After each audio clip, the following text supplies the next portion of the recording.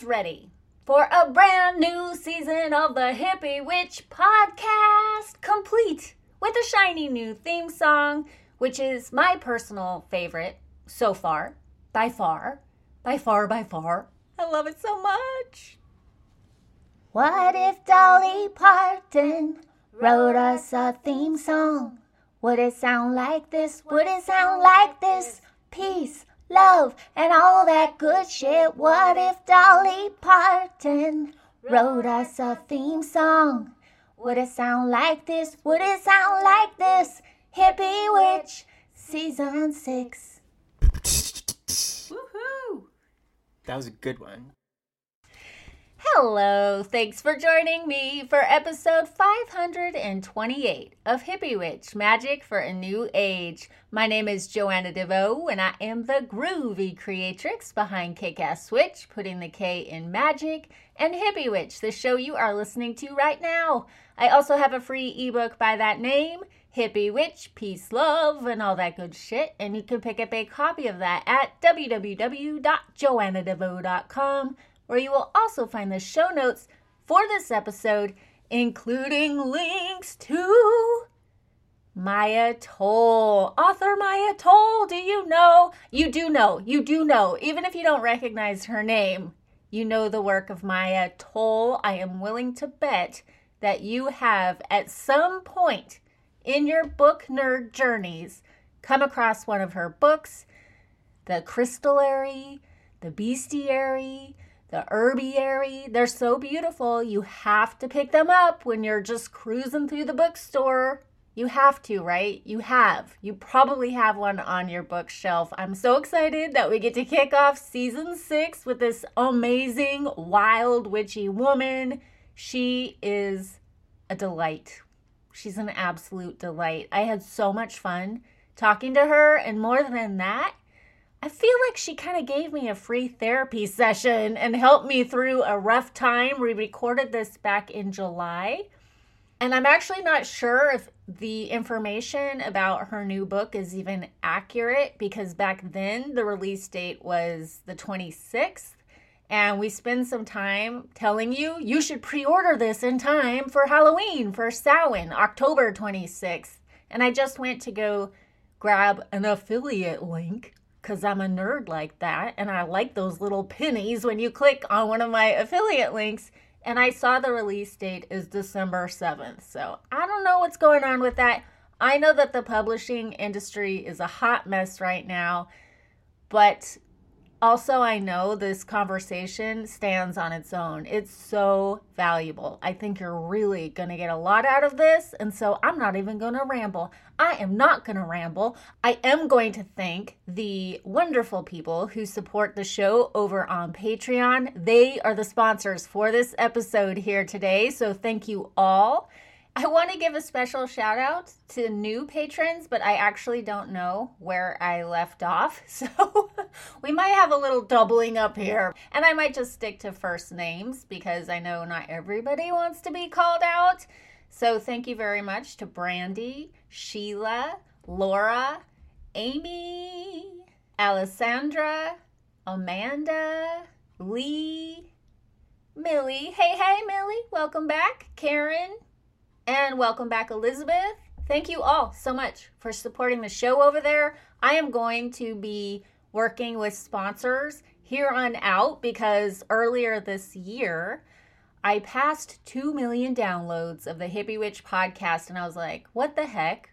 Why am I not working with sponsors? I have played around with it a little bit in exchange for the headphones that I'm wearing on my head right now, but I'm really interested in monetizing this thing, so I hope you don't mind. Sometimes the episodes will be sponsored by patrons, and I am so happy to give them a shout out, because they're really the foundation that forms the community for Hippie Witch. They are who I interact with the most, and they're here supporting the show month after month, whether it's just by tossing $1 into the hat or supporting at one of the higher tiers. If that's you, I hope you're getting a kick out of all of the content I create over there. I'm also thinking about adding voicemails to the show so this can be more interactive and I can speak to you all because that's something that I love to do over on Patreon. There's a tier there called The Brave where it's kind of a Q&A type of thing, and I thought that would be so fun to do here. And I've heard other podcasts use voicemail something or other before, so I'm going to look into that as well. We're just going to take Hippie Witch to the next level in season 6, I hope. That's what I'm going for. I absolutely love that new theme song. I don't even care if you don't like it. I love it so much. It just popped into my head late at night, last night. I sat down and recorded it and then giggled my ass off. I let my son add that little bit at the end because he really, really, really, really loves to be involved. And you all seem to enjoy that. So it is what it is. And here is the interview with Maia. I hope you love it. Hi, Maia. Welcome to Hippie Witch. I am so thrilled to be here. Thanks so much for having me. This is going to be fun because I have 10 million questions and I know we can't get to them all in an hour. There's no way. So why don't you just tell people who don't know yet? It's hard for me to imagine they don't, but if they don't know who you are and what you do. Oh boy. I'm doing that. I can always talk so freely and all of a sudden I'm like, who am I? I guess I kind of put you on the spot. But truly, isn't that what we all do? And isn't that what we're all like, I think, trying to explore magic and the seasons and witchery? Like we're trying to figure out who the heck we are. So I'm a person who's been figuring out who the heck I am for the past couple of decades. And in that time, I've studied herbal medicine pretty seriously, gotten really into various forms of ancient mysticism. And at this point, I'm really focused on sharing that knowledge through books. And so I've written a series of books called the Wild Wisdom Collection, which starts with a book called the Herbiary and goes into the Bestiary. Next one's the Crystallary, which are the 3 ancient medicine kingdoms. And I have a book coming out in October called the Wild Wisdom Companion that will tie it all together and show you how to use that information on the Wheel of the Year. The Wild Wisdom Companion, I have had the privilege of getting a little peek at it in a digital format. I cannot wait for people to get this book because one of the things, the big thing that actually brought me to a place of being like, I'm going to publicly declare myself a witch and walk this path in all sincerity. It was the Wheel of the Year. I just did a Wheel of the Year.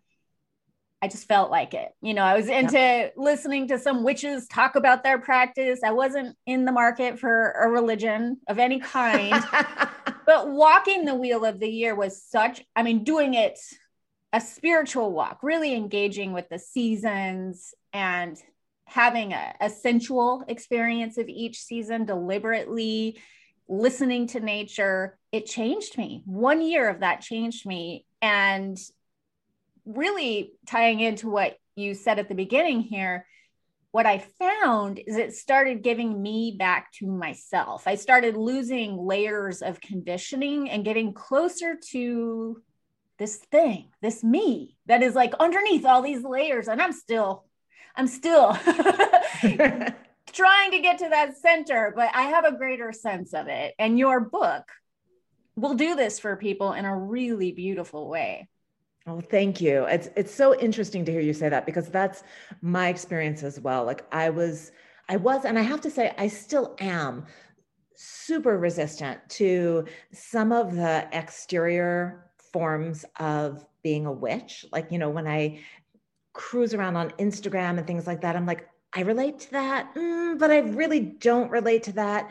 So sometimes the languaging and the imagery can throw me off kilter. But as soon as I go back to living in a cyclical way, whether that's the moon cycle or the seasonal cycle, I start to get closer and closer to who I am, regardless of the words, regardless of the images, regardless of all the fluff and stuff that we pile on top of this concept. And the dogma and the arguing and you're witching wrong, like all of that goes away if you just really ground into your connection with nature and let that be what it's about. Yes. Because truthfully, that's what it's always been about. I think that if we go back a couple thousands of years, witches were simply the people who lived in sync with the seasons. And because of that synchronicity and because of that really conscious, like working with what the earth was giving, they then learned how to use things like herbs and crystals and, animal energies and things like that. It wasn't that they studied it in a book. It was that they went out and they lived it, and it changed their lives the way it changes our lives when we let it. Yeah. Yeah. And I think back then, thousands of years ago, probably everyone to some degree was tuned into nature because they were so reliant on it and in a co-creative relationship with it. They had to be. Whereas now, the way we have evolved or devolved, however, a mix of the two, is we've really separated ourselves. So we actually need these way showers because somehow we got lost. We got lost up in our heads in technology, and it's amazing. Like all things, there's the light and the shadow in it, right? Absolutely. I remember in high school when we were doing like themes in English literature, and I remember the teacher saying man against nature as a theme in literature. And I was like, what? Like, how can that even be a theme? Because we are nature. Yep. But exactly like what you're saying, we have gotten so disconnected that we don't see ourselves as one with anymore. We see ourselves as separate from and, interacting from a very different place. And so if you can get back to that one with, and when I say that, I've lived in New York City, you live in LA. I'm not talking about building a yurt in the middle of nowhere. I'm talking about this sense of change and cyclicality that is part of all of our lives if we just pay attention. Mm-hmm. Yeah. I mean, I've seen stories of people living in horrible conditions in a jail cell, and they just had like a tiny little window, and that was their solace because they were able to watch the light. Yeah. And that's nature. I think if you're going to pit man against nature, which we have done, you pit man against mankind. You pitch humans against themselves. Yeah. And then I think you really start to get to why we feel so disconnected from ourselves. We have been literally pitted against ourselves. Absolutely. Yep. And I love that your work gives that back to people in such a gentle, playful way. You just happen to be in the bookstore, and this book, it's like eye candy. You have to stop. It is the law of book nerdery that you must stop and pick up this book and smell it. But then, the content is so gentle but confident is kind of the way it feels to me. I feel like I'm with a confident guide who is not trying to impress me with a bunch of bells and whistles, but just take me on a journey. Thank you. I really appreciate hearing that because, I'm always looking at language as a writer. And like one of the words that I find so fascinating is influencer. Everyone's trying to be an influencer. I don't want to be an influencer.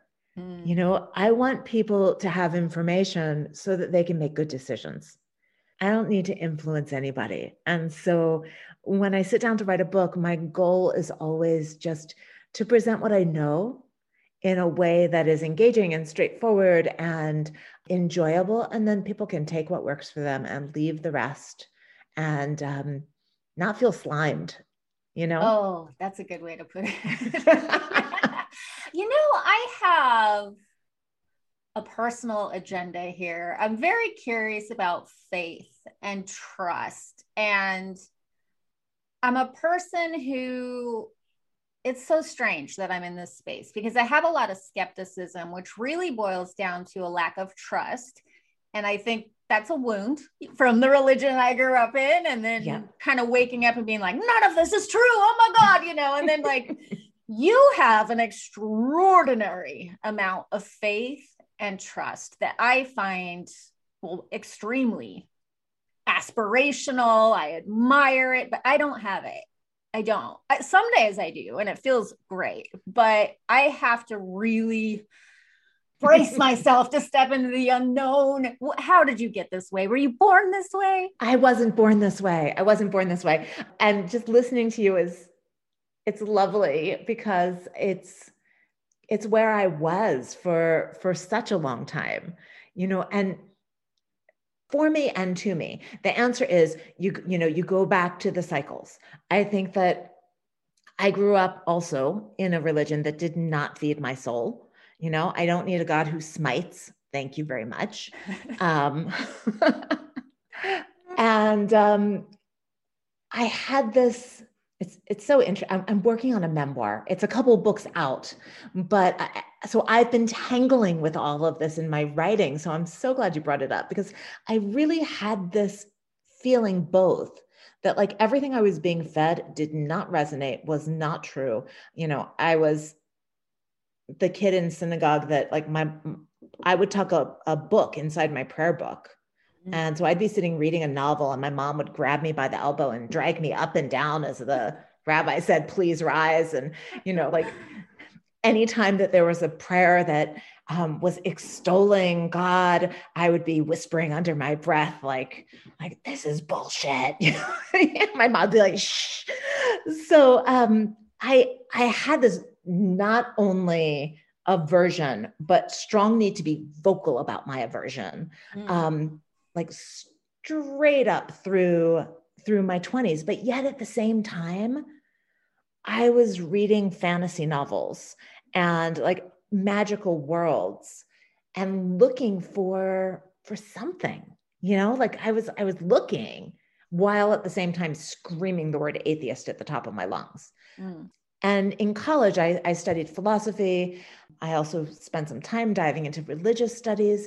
I spent a lot of time in the back stacks of the library looking for the hidden book that was like, when you pulled it out, all the answers came tumbling from it. So for a long time, I balanced this belief that there was nothing to believe in with an incredibly deep yearning for something to believe in. Yeah. And like both of those things existed side by side. And the public face was the screaming atheist. The private face was the seeker, digging around in the back of metaphysical bookstores, just looking for something that rang true. Yeah. Yeah.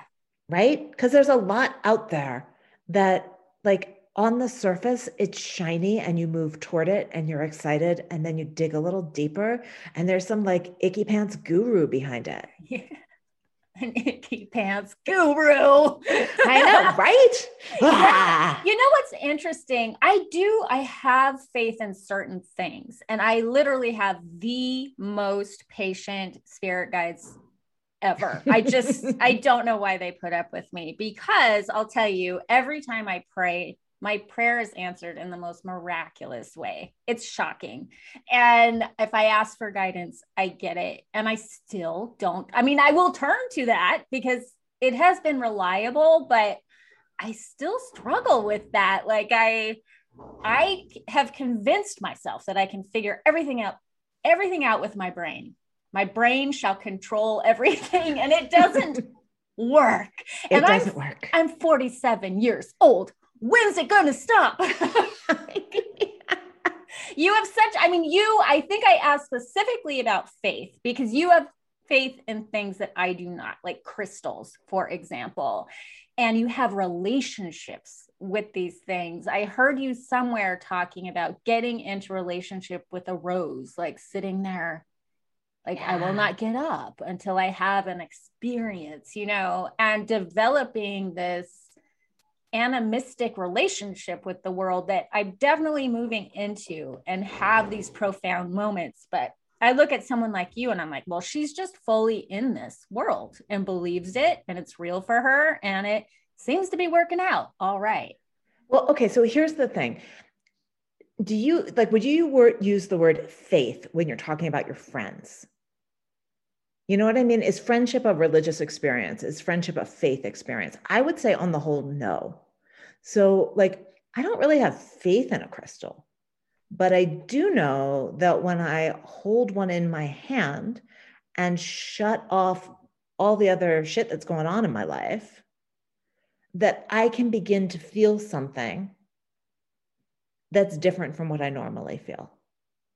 And if I continue to tune into that feeling and guide it a little bit, because I do think that when we're interacting with energies outside of kind of our usual perception, we have to kind of guide a little bit, like, how am I going to instruct my brain to interpret this energy that's coming in? Mm-hmm. Right? Because it's not visual, obviously. We know how to interpret visual energy. It's not audio, like I'm not listening to the crystal. So I'm picking up some energy from the crystal, and I have to kind of, instruct myself a little bit. Like, okay, where do you feel this in your body? What do you think that means? And then, like, same thing with dreams, like, what pops up first? Okay, I'm going to go with that. And so in a lot of ways, I think of it not as faith, but as relationship and conversation. So just like we're sitting down right now and we don't know each other well. So we're kind of asking questions and feeling around and trying to read each other's energy. Same thing. I don't need faith to do that. You're really good at this. What got me is when you compared crystals. You didn't exactly compare them, but right off talking about crystals, you started talking about dreams. And I'm like, oh, my dreams are sacred. They always have messages for me. And I have a vast crystal collection and I was super into it. But then I got into that headspace of, is it the crystal or am I just playing imaginary games with myself, which both are useful. That's the interesting thing about it. But having that thought can sometimes take the magic out of it for me. It totally can. It absolutely can. And so I have those thoughts too. And I usually just kind of say to that part of myself, like, okay, gotcha. And we're not going that way. I feel like I've got many different personalities residing in my brain, and I get to choose the one that rises to the surface, because the truth is, the one that is always like kind of skeptical and snarky, Such a bummer. Ugh. She doesn't have a happy life. Right? Like I've lived that out, and she doesn't have a happy life. So why does she get to run the show? She doesn't. I listen to her and go, that's nice. All right, sweetie, I got it. And now I'm going to go play with my crystals because it's fun, first of all. But second of all, it allows me to get out of my head, away from that part of myself that has to be so intellectual, and follow the breadcrumbs of the universe to somewhere else. Now, my personal feeling is what those breadcrumbs allow you to do is change your perspective. They allow you to see a situation from a different angle, to imagine yourself as someone you're not, and then see what would happen. It's not that I think that, there's this, how do I say this, like smiting God. I don't think there's some overlord that's, has a big old plan for my life and the crystals are going to tell me what it is. I haven't replaced the smiting God with the crystals. Right? But what I do think is that the crystals and the tarot cards and the plants, their energies are different from mine. I mean, like a rose's perspective on the universe, so different from mine. A crystal's perspective on the world, I mean, like they've been around for thousands upon billions of years. So if I can allow myself to feel that energy and see what interpretations of it rise up for me in the moment, then I get to have a different experience of my own life, and I get to change my life in ways that I might not have thought of on my own. Speaking of following the breadcrumbs, I would love to hear your following the breadcrumbs story, because I feel like you got to where you are today in a really holistic, organic, unfolding way by doing this thing. I was in a really deep meditation the other day, and I just was very frustrated with myself for all the reasons I just shared. Yeah. It was like, just help me, please, and the message I got was so clear, and I felt it. When you get a message and it's not just a passing thought, it's just like a little electric shock. It was step to the edge. And I was like, I don't want to, but I heard it, and it's been haunting me ever since. And I feel like you're a person who's not only stepped to the edge, but you've developed a comfort level there. Yeah, I like edges. If you think about anything you've ever read about magic, it happens at interstitial times in interstitial places, which is another word for an edge. Right? Magic happens at the transition point between day and night. They go do your rituals at dawn, go do your rituals at dusk, right? Interstitial spaces, a doorway, the beach where the ocean meets the land. These have always been spaces that are considered magical to us because they're edges. And an edge allows you either to straddle two different ways of being and seeing in the world, or to take a leap, both of which I think really, really push you. So for me, I think the big turning point, and the turning point that taught me to step to the edge, was when I was in my 30s. I was living in a town in upstate New York. I had a couple of roommates. I had a great old Victorian house. I had a dream. I had a pretty sweet life. I loved my jobs. I loved my community, loved my roommates, and it all started to unravel. And I was watching it unravel, and I'd been doing enough shamanic studies, magical studies, mystical studies that I was like, okay, I have a choice right now. I can see this as a pattern unfolding, and I can step into the pattern and be a part of it, or I can resist. And I knew that, resistance is futile, that I could resist, but I was only going to hurt myself, and it was all going to go down anyway. And this is, I think, where living cyclically and on the wheel of the year is so helpful, because you can't stop autumn. Once the leaves start falling, there ain't shit you can do about it. Mm-hmm. Right? So, if you go with it, that the wheel's going to turn and you're going to come around into something else. But if you resist it, you're just making yourself crazy. You're just hurting yourself. You're going through an action that takes so much energy and is so useless. So I'm super grateful that I was far enough along in those studies that I was like, oh, I feel this. I get this. I'm in an autumn. This is dying. No matter how much I love it, this thing is dying. And so I went with it. And the way that I've described it is seeing a little boat on the river, and you have that choice. Are you going to get in the boat? And if you do, you're going to go where the river takes you. Or are you going to, work your way along the bank and weed whack and do it yourself? And I stepped into the boat. And through a crazy series of events, including a dream, I ended up in Ireland studying with a traditional healer. And that's when I really got to take this in on a bone deep level, when I got to have a full year of living on the land with someone deeply immersed in this lifestyle.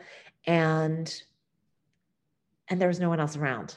So and an herb closet, I have to add, because I'm really in love with the idea of that herb closet. Yes. Do you have Irish ancestry? What drew you to Ireland? I do not have any Irish ancestry. I am 100% Russian Jew. I've always loved myths from that part of the world. So, it was in my consciousness, but the dream was really clear. I was flown across the ocean. I was shown the island of Ireland, and I was told, this is where you need to come to be initiated. And this is an actual dream you had? Actual dream. Mm-hmm. And you Yep. just, this is what I'm talking about. Some people would have that dream and be like, interesting. They might write it down in their dream journal. They might analyze it with your friends. And you're like, I guess I need to go to Ireland. Let's go. Well, but remember, there was a larger momentum. This dream came as my life in my wonderful little Victorian house with my two roommates was totally unraveling. So, I was looking for what's the next step. I was seeing the unraveling and being like, okay, this is ending. What's going to happen next? So there was already that level of awareness and willingness to take something under advisement, when the dream came in. And I also think that when you have a dream that totally aligns with what you want to happen or what you think is going to happen, that's probably just your subconscious working through its stuff. But when you have a dream that is so outside of anything you thought you were going to do, dreams have different textures. I think there are these dreams that just, they have more weight. They have more reality. Yeah. I have a teacher of Cherokee lineage, and I dreamed that we were going to work together before we did. And when I applied to study with him, I mentioned the dream.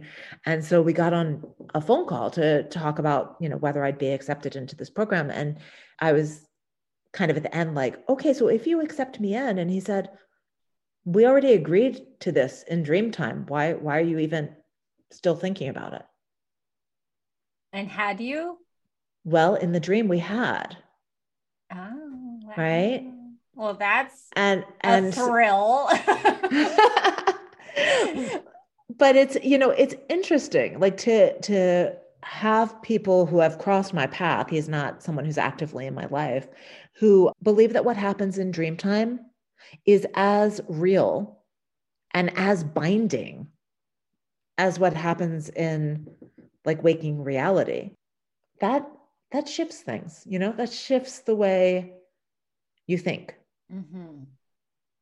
And because you're willing to honor that, to step to the edge, to follow your intuition, now you have multiple books, oracle decks, 2 shops, and you teach. You do something, I think you're still doing this, called Witch Camp every fall. You're doing a lot of things, and you have a team of people that help you do this. And I'll bet that you had no vision of all of this back in that Victorian house, or maybe you had an inkling of it. But how could you lay this all out? I had no clue. And here's the thing, back to that scream. I'm screaming atheist at that point.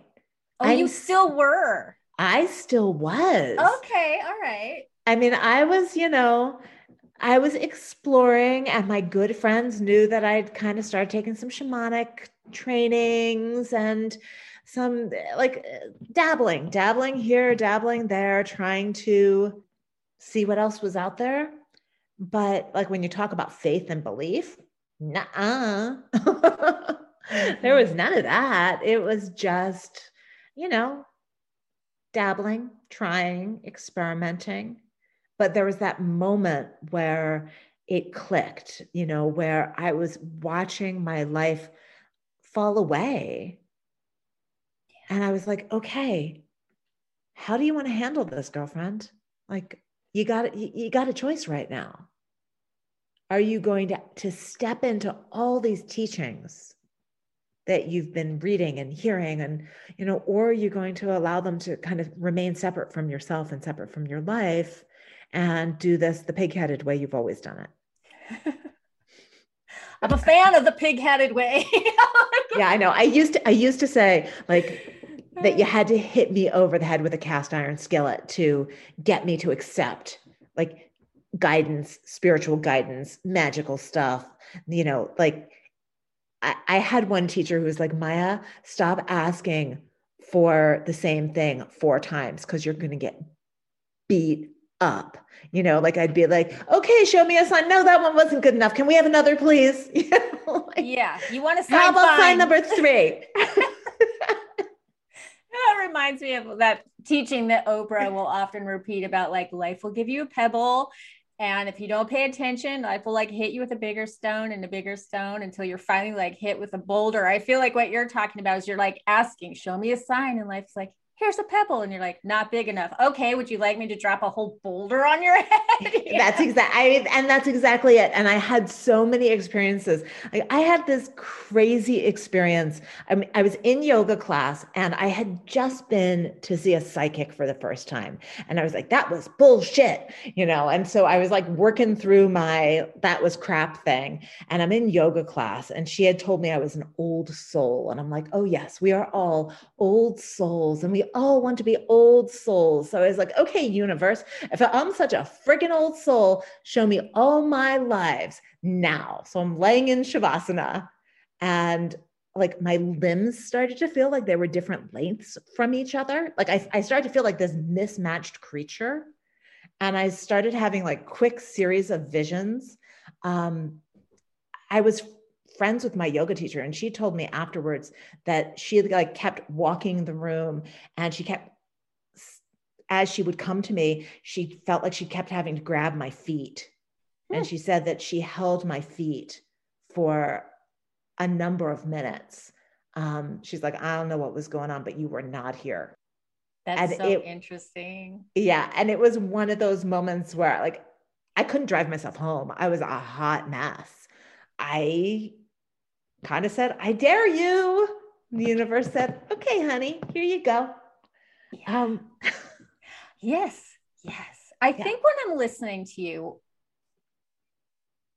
I'm getting clarity around what I mean by faith. I'm talking about faith in myself and trust in what I know, because it doesn't always match what the truth is. If I can Google it and that is in direct opposition to, like, well, psychology says this is probably just, like a figment of my imagination. Like that kind of crap is to me, not only a sign of my lack of faith, but it perpetuates it and it just wastes time because I end up getting to the conclusion I'm trying to get to anyway. I just feel like I have to do this very elaborate song and dance first. I would like to stop doing the song and dance and be like, oh, for God's sake, just like do the thing. Well, I think some of it is accepting that it's all true. Yes, 100%. It's all true. That's it. Right? Yeah. So like what psychology says is true. All the stuff that you can Google is true. Your dream is also true. Your feeling is also true. So, I just like what I say to myself is the world is so much more expansive and so much more magical and so much more interesting than we know. And all I have to do to prove that to myself is read the science that is on that edge. I mean, science is discovering crazy stuff, And sometimes things that people that have been talking about in the spiritual world for thousands of years. Yes. Especially if you look at other cultures like China, India, like a lot of the things that they've been passing down through the generations for thousands of years. Science is like, oh, hey, there might be something to this. Yep. I'm going to get this wrong. And it's one of those, I feel like part of me feels like I should say it imperfectly. And part of me is like, don't mess it up. But there was a study that was done. I think it was Padua University in Italy. It was one of the Italian universities. And essentially what they did was they sent a signal out into the universe and it was like getting bounced back. And there are different ways apparently to measure the bounce back signal. It could be measured, and I'm going to make shit up now. Okay. Like we're beyond the place where I clearly remember, but let's just say it could be measured as light or measured as audible wavelength. And what they found was that the scientists doing the experiment could choose at the very last moment whether they wanted to receive light or an audible wavelength. And that's the way the information would come in. What? That is so cool. Yeah. So they were essentially watching information coming in you know, from distant stars and changing the way it would be measured based on how the experimenter wanted to measure it. Gosh. So that's like the quantum physics thing about The experimenter observer. affects the experiment. Right. Ah, Yeah. That's fascinating. All that does is reinforce the need to trust yourself and the guidance you're receiving, because it's almost like the universe is kind of meeting you where you are. Yeah. This is for you. And maybe you don't even need to verify it with everyone else, because maybe they're asking the same question, but you're getting the visual and they're getting the sound, and they're, you know what I mean? Exactly. And, when you get to the place where you're like, oh, but what if it's all just me talking to me? Mm-hmm. Well, you are a node in this larger weaving of the universe. You're not an individual entity. Like, we'd love to think that, but, it's not true for a million different reasons, from genetics to how we're tied to the earth just simply through breathing the air. Yes. I mean, there's so many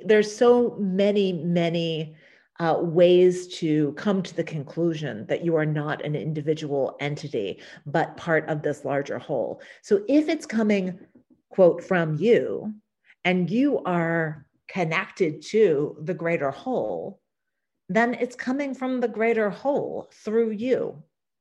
So, like, who cares if it's, quote, a figment of your imagination? It's your imagination. Your imagination is connected to the greater whole. Yeah. And it's all the same.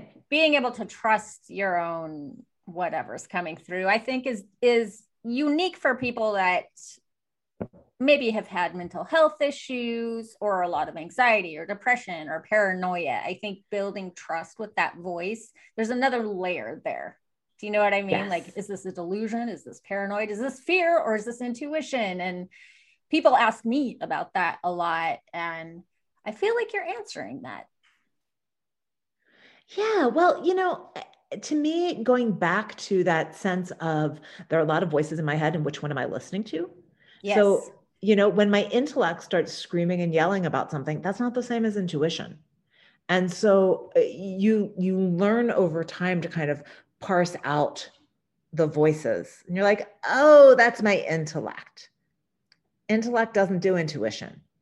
So whatever she's saying, it's actually not intuition, right? So I lived outside of New York City when the Twin Towers went down. And, the fighter jets were flying overhead, and it was like crazy pants time. And it was also the time that I was really learning to hone my intuition. And I kept having all these like false positives where I'd have this moment, I'd be like, oh my goodness, there's going to be anthrax in the subway, or, whatever it was. Like, I'd get myself all hyped up about something. Yes. And it really took me a long time and a lot of anger. Like, I got very angry at the universe. Like, why are you telling me things that aren't true? I was telling myself things that weren't true, and it took a while to start to be like, oh, okay, hold on.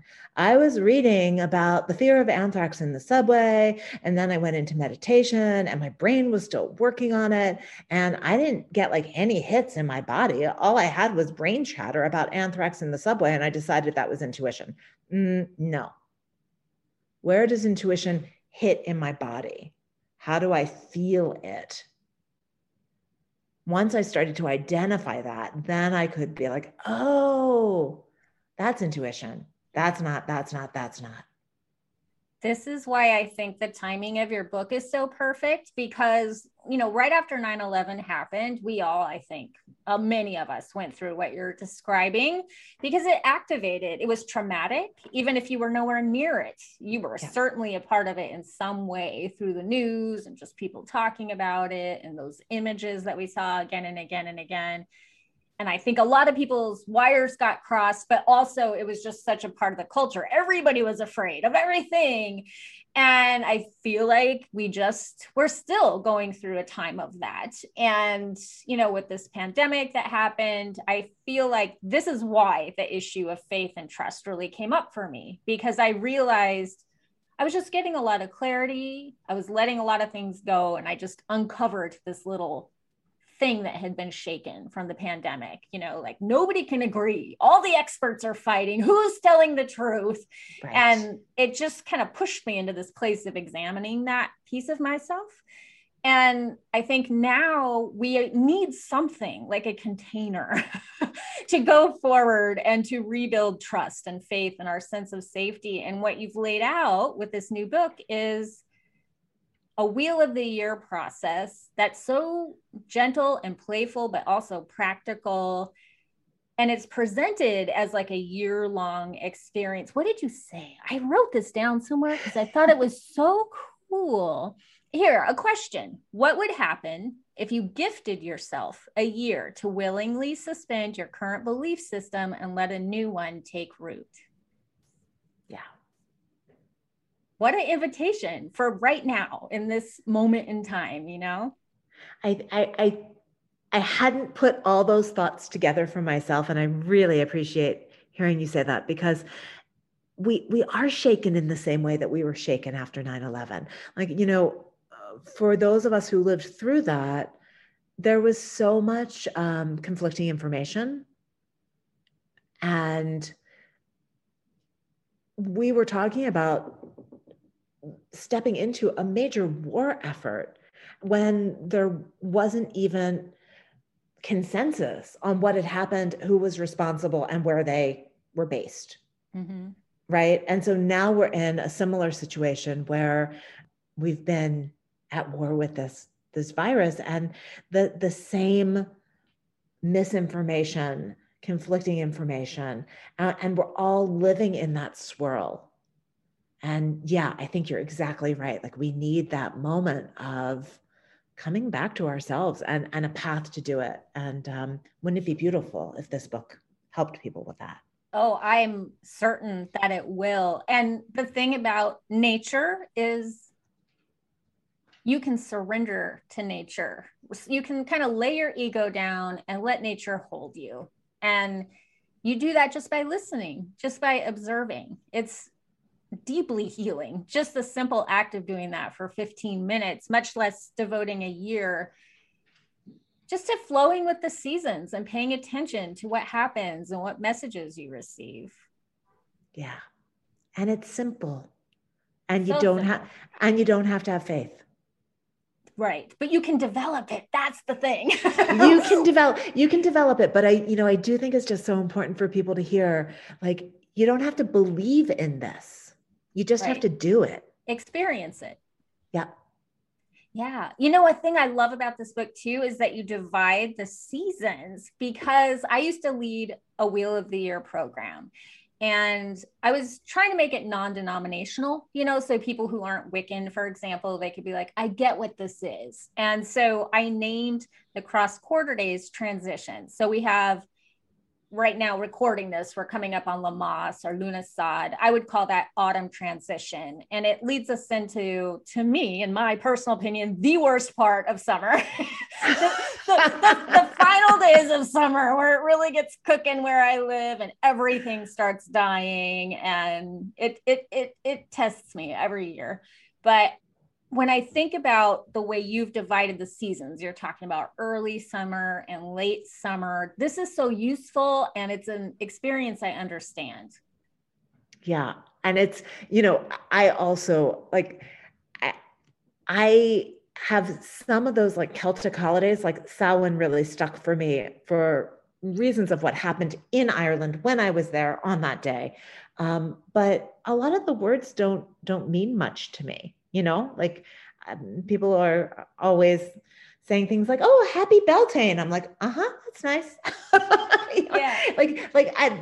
That's not a word that I have deep relationship with, but I do have deep relationship with the sense of transition.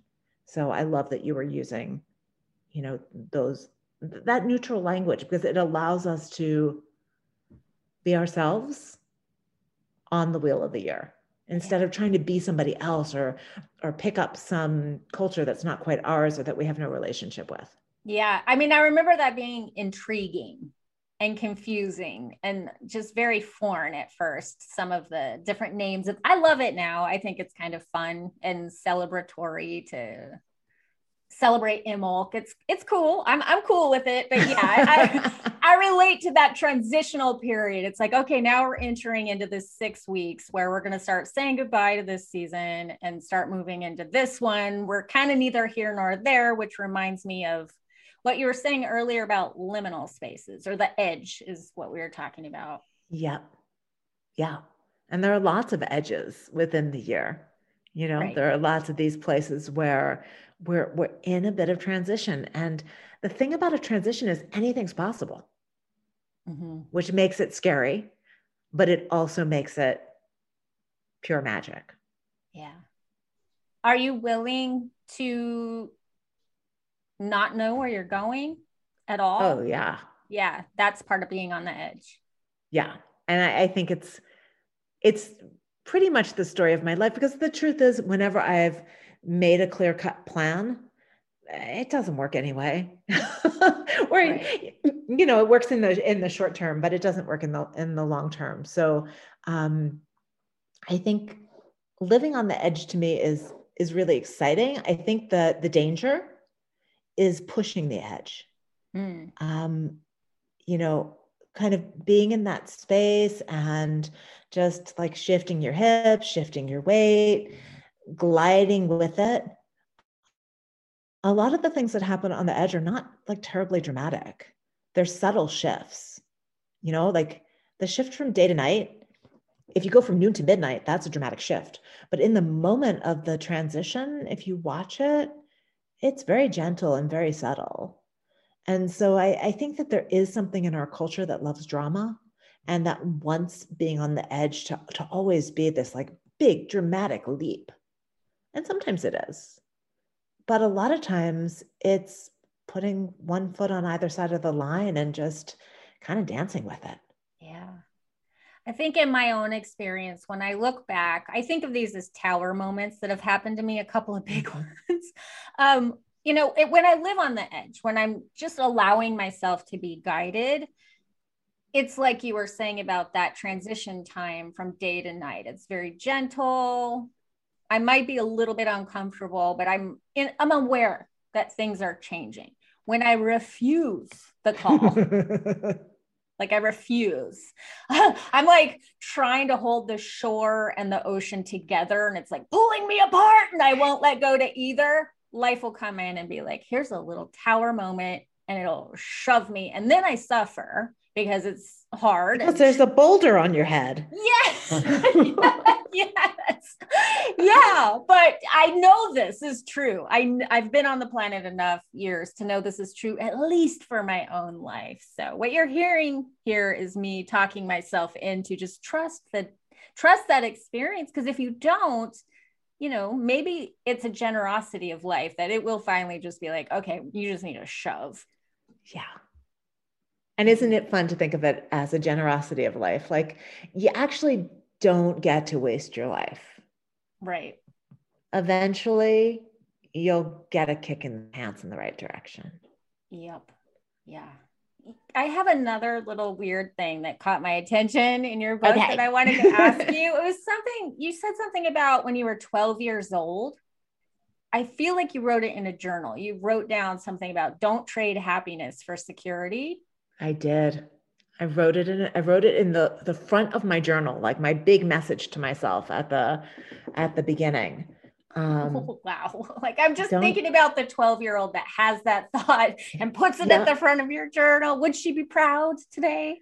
She would be pretty proud. I think that she was more of the rebel child. She kicks and screams a lot more than I do. So I'm sure there are some things that she would kick and scream about. You know, I think that one of the things that I've learned actually from living on the edge is that compromise, right? Between like the two different things that you're bridging. Like you have a choice on the edge. You can be the bridge. And if you're going to be the bridge, then you have to be willing to compromise a little bit, or you can take a hard line and be on one side or the other. And at 12, there was no way I was compromising. There was nothing in me that could be the bridge. What did she want? I think she wanted to hop in a time machine and like either go back in time and be a knight of the round table or a spy during the French Revolution. Like she wanted a life with a cause. Oh. Like she wanted something to fight for. She wanted to fight, and she wanted fight to have meaning. I feel like you have a cause without the fighting, that you found a way to give people back to themselves gently. Just a suggestion. Well, you know what? I think that's that idea of being able to be the bridge. Oh yeah. Yeah. You know, and leading by example too. Just by walking your talk, you do that. Yeah. Yeah. And allowing other people to find their own walk, which is not always easy. Like I'm a bossy pants, you know, like people in my life will tell you I have an opinion about everything. So I try, this is a discipline for me to leave space for people to have their own thoughts and opinions. I feel like in a one-on-one conversation, my partner, my best friend can say to me, you are being pushy, leave off.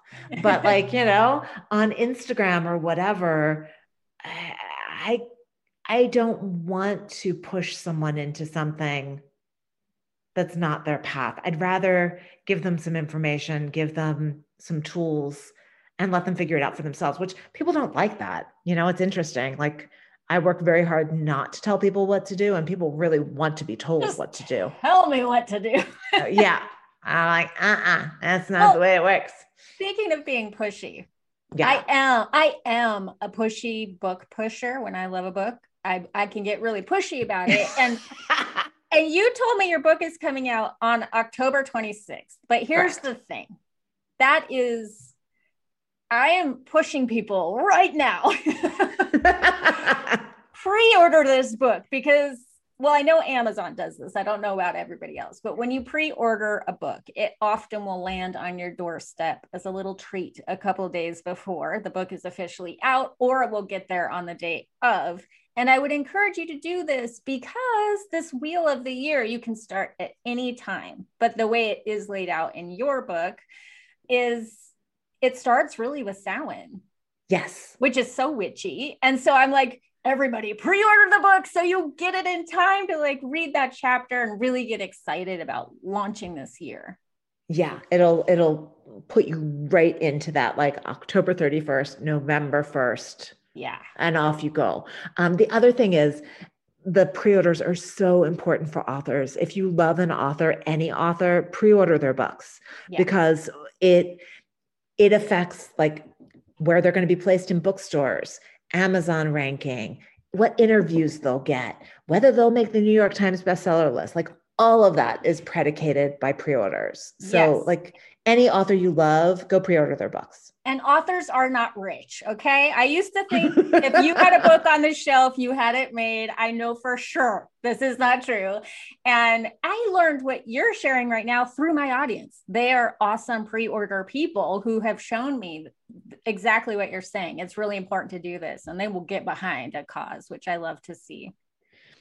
And my 12-year-old self loves anyone who will get behind a cause. Exactly. Okay, so where do people go online? Just for people listening, I'll of course link to everything, but if they're listening on the go, what's the quickest, best way to find you? The quickest, best way is my website, which is Maia Toll, MAIATOLL.com. And then all the social links are there and everything else. Yeah, it's a lot to take in. It's a fun afternoon. Treat yourself. Lots of clicking will take place. You have an oracle deck for every book, don't you? There's an oracle deck in the back of every book that is the one that comes with the book. It's a book. And then it has just a little for fun perforated oracle deck in the back. If you want like a real deal deck, like the gilt edges, the heavy, whatever, you need to order the box sets, or in November, all my books are going to have like a separate deck that's like high quality, good, yummy deck. How exciting. I love that it's all part of the same world too. They all go together. They all go together. They look like they go together. They're all the same artist. Does it look like you when you look at them? You're like, I feel this. I feel this world. This feels like my world. You are the first person to ask me that. And the answer is no. And that's right. So this is one of those crazy places where like publishing kind of does their own thing and you have to go along with it. I would say that of the books, the oracle cards that go with the Wild Wisdom Companion, the book that's coming out this year, those are the things that are probably closest to feeling like me, because over the years I've been like, can we please do a little more of this and a little less of this? But this is my last book with my current publisher. And because of these books, I had enough of a name in the industry that like I'm moving to a new publisher. My new publisher is like, what do you want, Maia? Anything you want, Maia? We'll do it your way, Maia. I'm like, oh my God, this is so cool. So next year, I'm not allowed to announce the title or anything yet, but next year I have a book coming out and it's like, it feels like me. I've already seen the art and the design and I'm like, oh my God, this is so amazing. Not that the current books aren't amazing, but they just like, they don't feel like me. It's a collaboration. It's a collaboration. It's its own world. It's its own, it's interesting. I've wondered, and I'm sure you cannot answer this, but I wonder how much of everyone's love for like the Hogwarts experience tied into this, just because of the name of the books, like the Herbiary and the Bestiary and the Crystallary. I can't even say that one. Crystallary. Crystallary. Yeah. It feels like, I'm going to like a Hogwarts class, I wanted it to, because I feel like for those of us who grew up, reading those books, and we got a story, but we didn't get an education. Right. And so I wanted people to be able to get like the information that feeds that story. And I know J.K. Rowling has said some stuff lately that, has put her on shit lists. Yep. Speaking of, is she, reflected in her world? It's almost like the Hogwarts experience is its own thing. And that's exactly what I was going to say. There's this thing that happens when a world is created and you become the channel through which it's expressed. Like I would literally sit down at the computer and be like, okay, plants, who wants to be in the book? And what do you want to say? Oh. And then I would take dictation. So like, people say, why did you write this? I'm like, I have no idea. Ask the plants. And I'm sure that J.K. Rowling had a lot of the same thing where like the world comes through you and you're separate from it. Mm-hmm. Mm-hmm. I have to say, I do a lot of interviews. This one was very special to me. There's so much in here. I can't wait to listen to it. I don't like listening to myself, but there are moments where I was like, remember that. Okay. Yes, this and this. I'm so excited that I got the opportunity to chat with you, and I can't wait to see what's coming next, because it sounds like it's going to be exciting and new. Go ahead. I was about to say, it is all those things, and it will tickle your little Hogwarts tickle spot too. Okay, well, I always end with the same question. Just answer whatever comes top to mind, which clearly won't be a problem for you. What is one tip you have for creating the kick-ass life of your dreams? Pause. Whatever you're doing, just pause so that you can tune in, so that you can feel your body, so that you can untangle all those little threads that, run through your mind. Like, give yourself a pause. Yeah. So that you can move forward intentionally. And maybe make that space to receive some guidance and to listen. Yeah. I love it. Thank you so much. This was wonderful. This was amazing. Amazing. She said it was amazing. It was amazing, right? Isn't that such a good conversation? She is so cool. I absolutely love this interview, especially because I edited it months after recording it. And I was like, oh my gosh, She really is giving me a free therapy session. We ended up doing a whole month devoted to the theme of stepping to the edge over on Patreon in August. And that feels like a million years ago, but I just really needed to go there for myself. And I got a lot out of this theme, which was partly inspired by this interview. So I hope you got something like that out of it too. And until we meet again, there's going to be lots of fun new interviews coming up. Many of them are already recorded, so I will be back at you very, very soon. Happy season 6. Happy fall, y'all. If you're in the southern hemisphere, happy spring. Much love to you. Peace. With the Lucky Land Slots, you can get lucky just about anywhere. This is your captain speaking. We've got clear runway and the weather's fine, but we're just going to circle up here a while and get lucky. No, nothing like that. It's just these cash prizes add up quick. So I suggest you sit back, keep your tray table upright, and start getting lucky. Play for free at LuckyLandSlots.com. Are you feeling lucky? No purchase necessary. Void where prohibited by law. 18+ terms and conditions apply. See website for details.